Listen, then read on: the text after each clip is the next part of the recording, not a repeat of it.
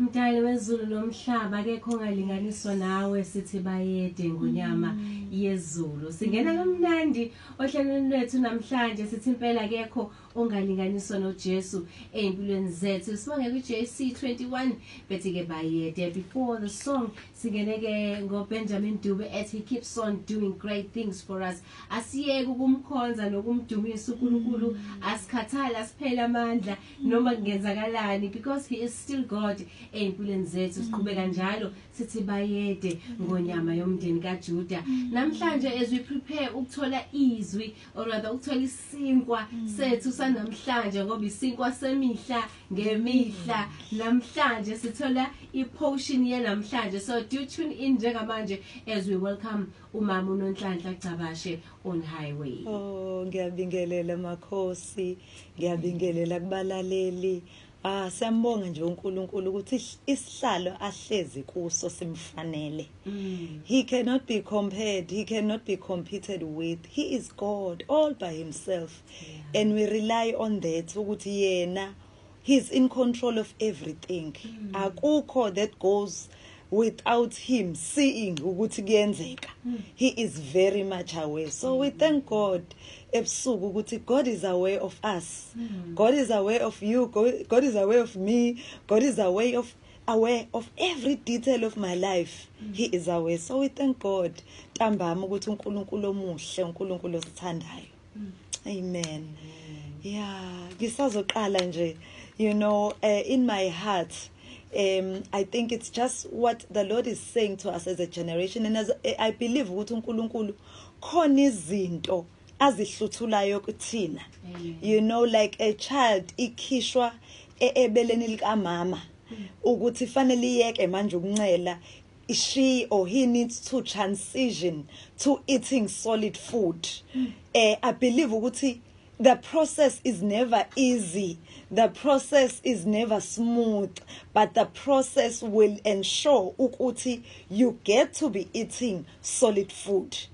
From milk, from izinto ne diet uNkulunkulu angayidesignanga ukuthi siyithole the Lord uyayihluthula this generation out of yonke le diet esisijwayele angayiplananga yena nangayipreparanga yena. God is just winning us off things. Amen. And I believe ukuthi he's raising a generation. I've been hearing a lot of people saying, you know what, I am tired of churching. I want to know God for myself. Yes. I want uNkulunkulu ukuthi abe relevant in mina, and I want to know what God wants for me. Ungibekeleni kulo mhlaba. So you find a lot of us in our generation are tired of church as usual. We begin to even question ukuthi ngiyelani enkonzweni, ngifuna ukuya enkonzweni because there is a conviction in me and an encounter engasoze yangihlukanisa ngokuthi ngiye esontweni on Sunday. It's beyond just umthetho webandla. It's beyond ukuthi umfundisi ufuna ukuthi. It's now transitioning into a relationship and personal encounter. So I thank God for what he's doing in us, Makhosi. And today I want to talk about, and he has been pinning this thing in my heart, ukuthi we need to distinguish ourselves from just admirers of Jesus and be disciples of Jesus. It is time that we stop just admiring Jesus and saying, oh, uJesu wasifela, kuzobe iphasika, sizoqhubeka as wonke amaphasika. We are just, oh, Jesus did a good thing. Oh, Jesus, it wasn't worth it. It wasn't easy, but it was worth it. Sizesicule. But i-message nempilo kaJesu nokufa kaJesu nesiphambano asuwenza umahluko empilweni zethu, because uJesu, we are just admiring uJesu, we are admiring his teachings. We are saying they are supreme teachings. We you know, sizesibeka amagama, but uNkulunkulu usibizele Makhosi ukuthi we must no longer be admirers of Jesus, but we must be followers of Jesus. Ngithe last week, following ensures that you conform. Indlela oyilandelayo uyaguquka ube yiyo leyo ndlela. You conform, you transform, and you become that person omlandelayo. Awushodi ngalutho ngoba indlela demands that uhlukane nawe, ulandele uJesu, umufuze ube yonke into uJesu afuna ukuthi ube yiyo. So I'll just read quickly today Matthew chapter 5.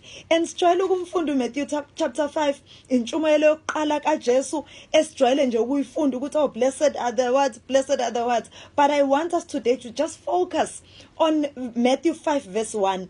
Uthi verse 1, seeing the crowds, he went up on the mountain and he sat down.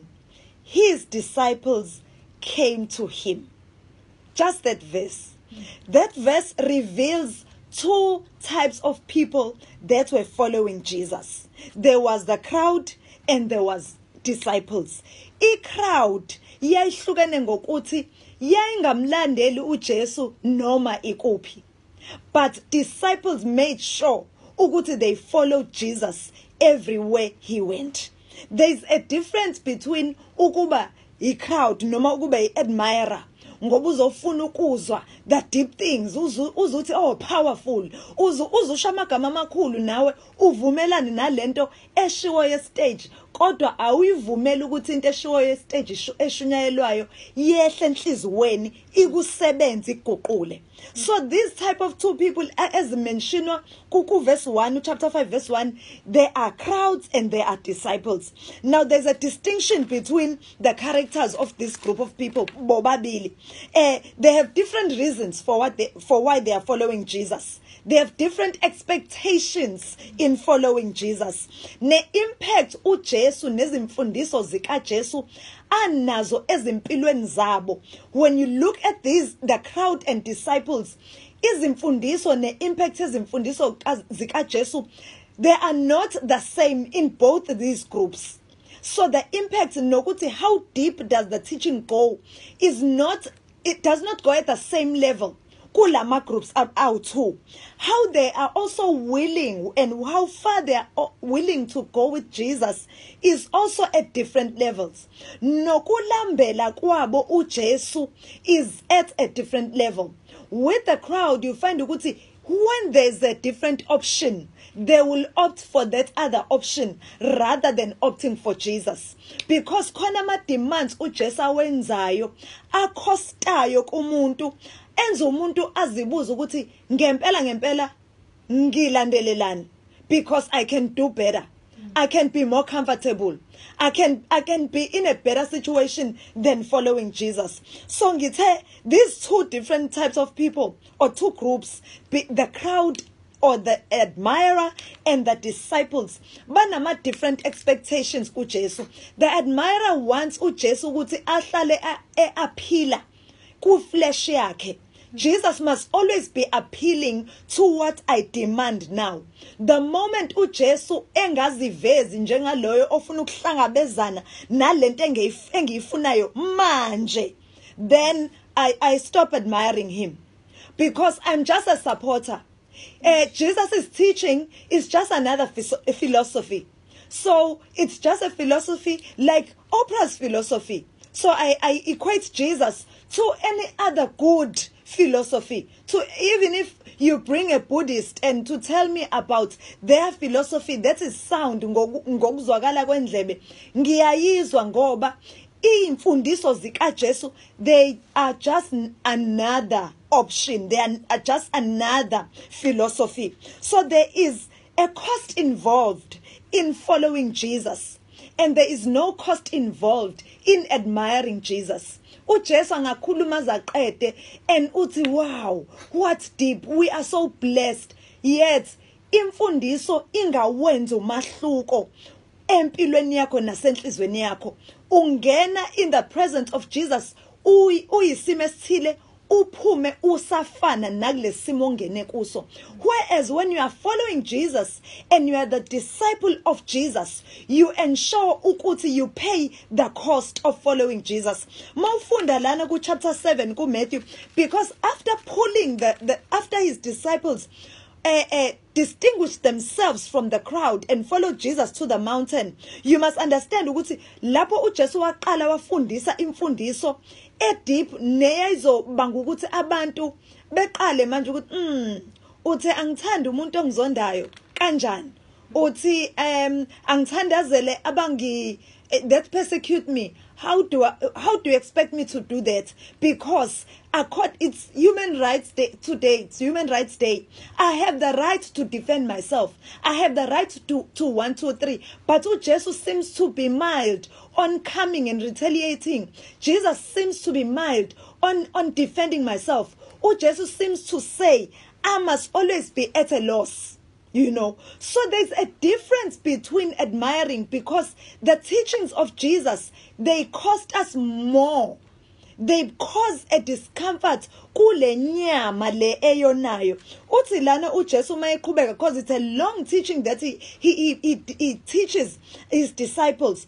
Uthi ku chapter 7 verse 13, enter by the narrow gate, for the gate is wide. Wide is the gate, and easy is the way that leads to destruction, and those who enter it are many.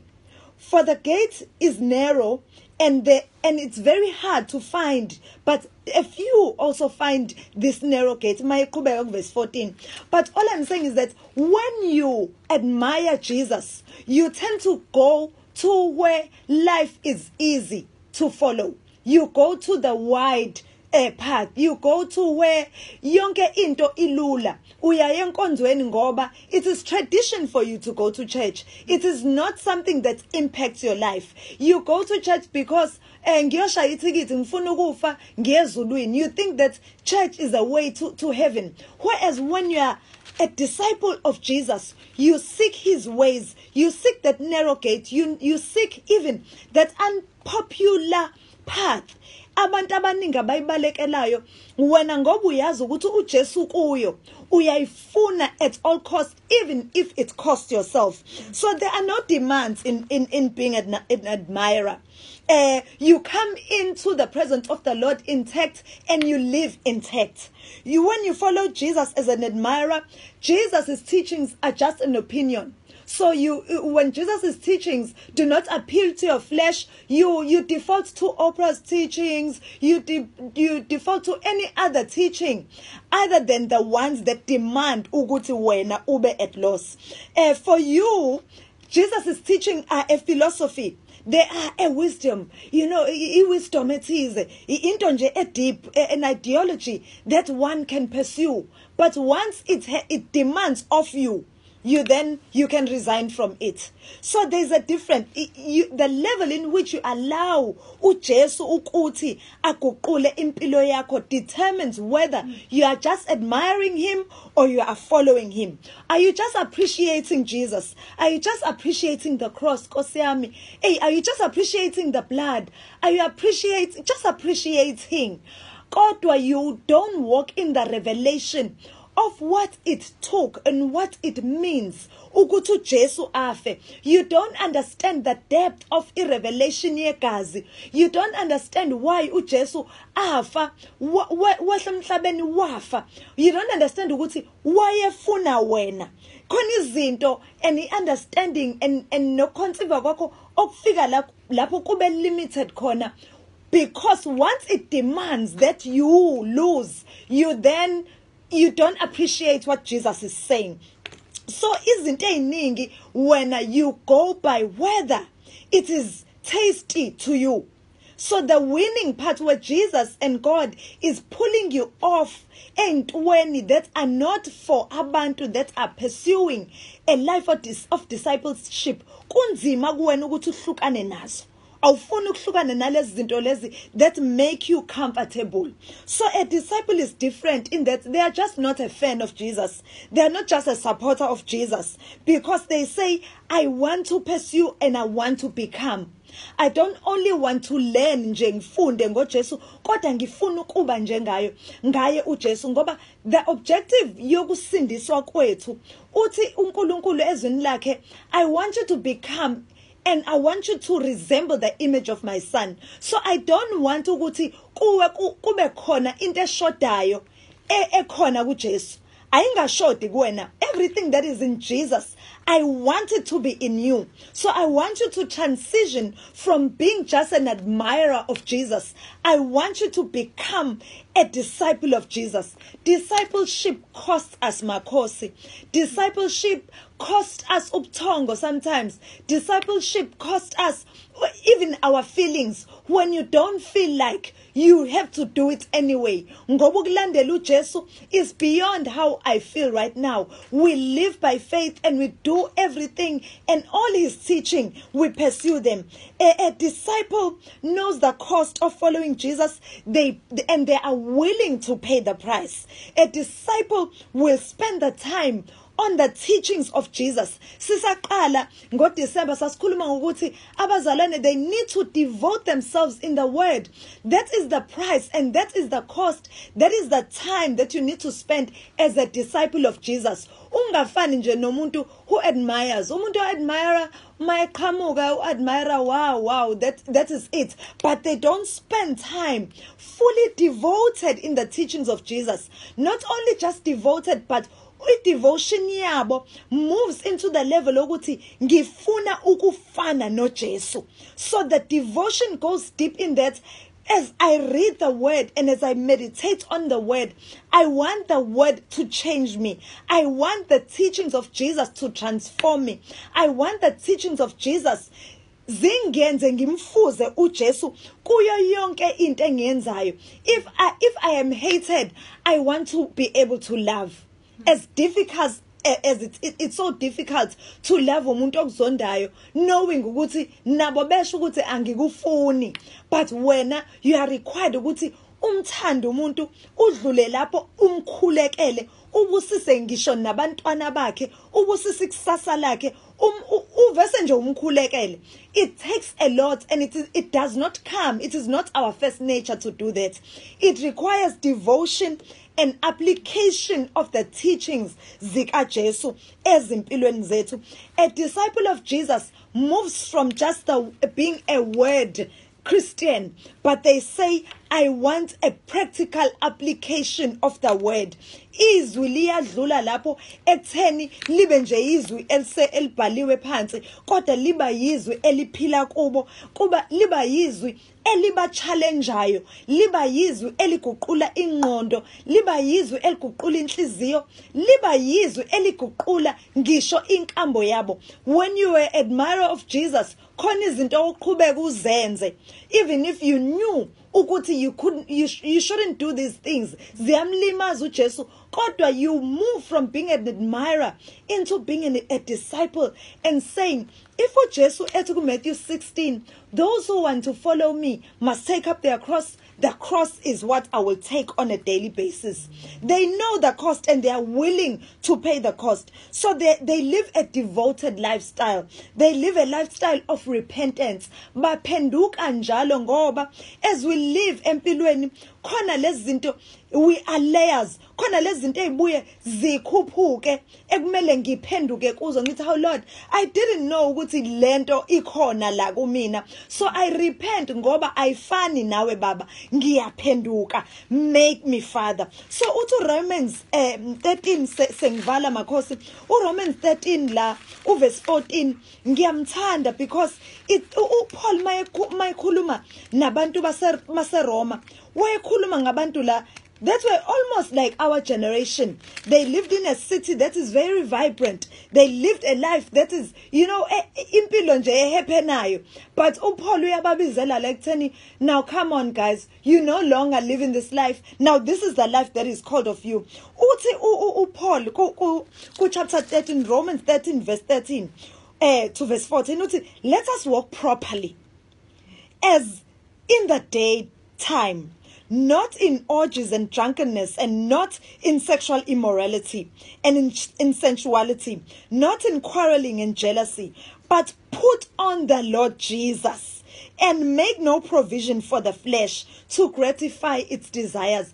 Admirer of Jesus will continue to live as if uJesu aga exist empilweni yakhe, yet when it's convenient, they allow Jesus in. But a disciple of Jesus continuously put on Jesus. Bayamgqoka uKristu Jesu usuku nosuku, konke okudimandwa ukugqoka uKristu bayakwenza.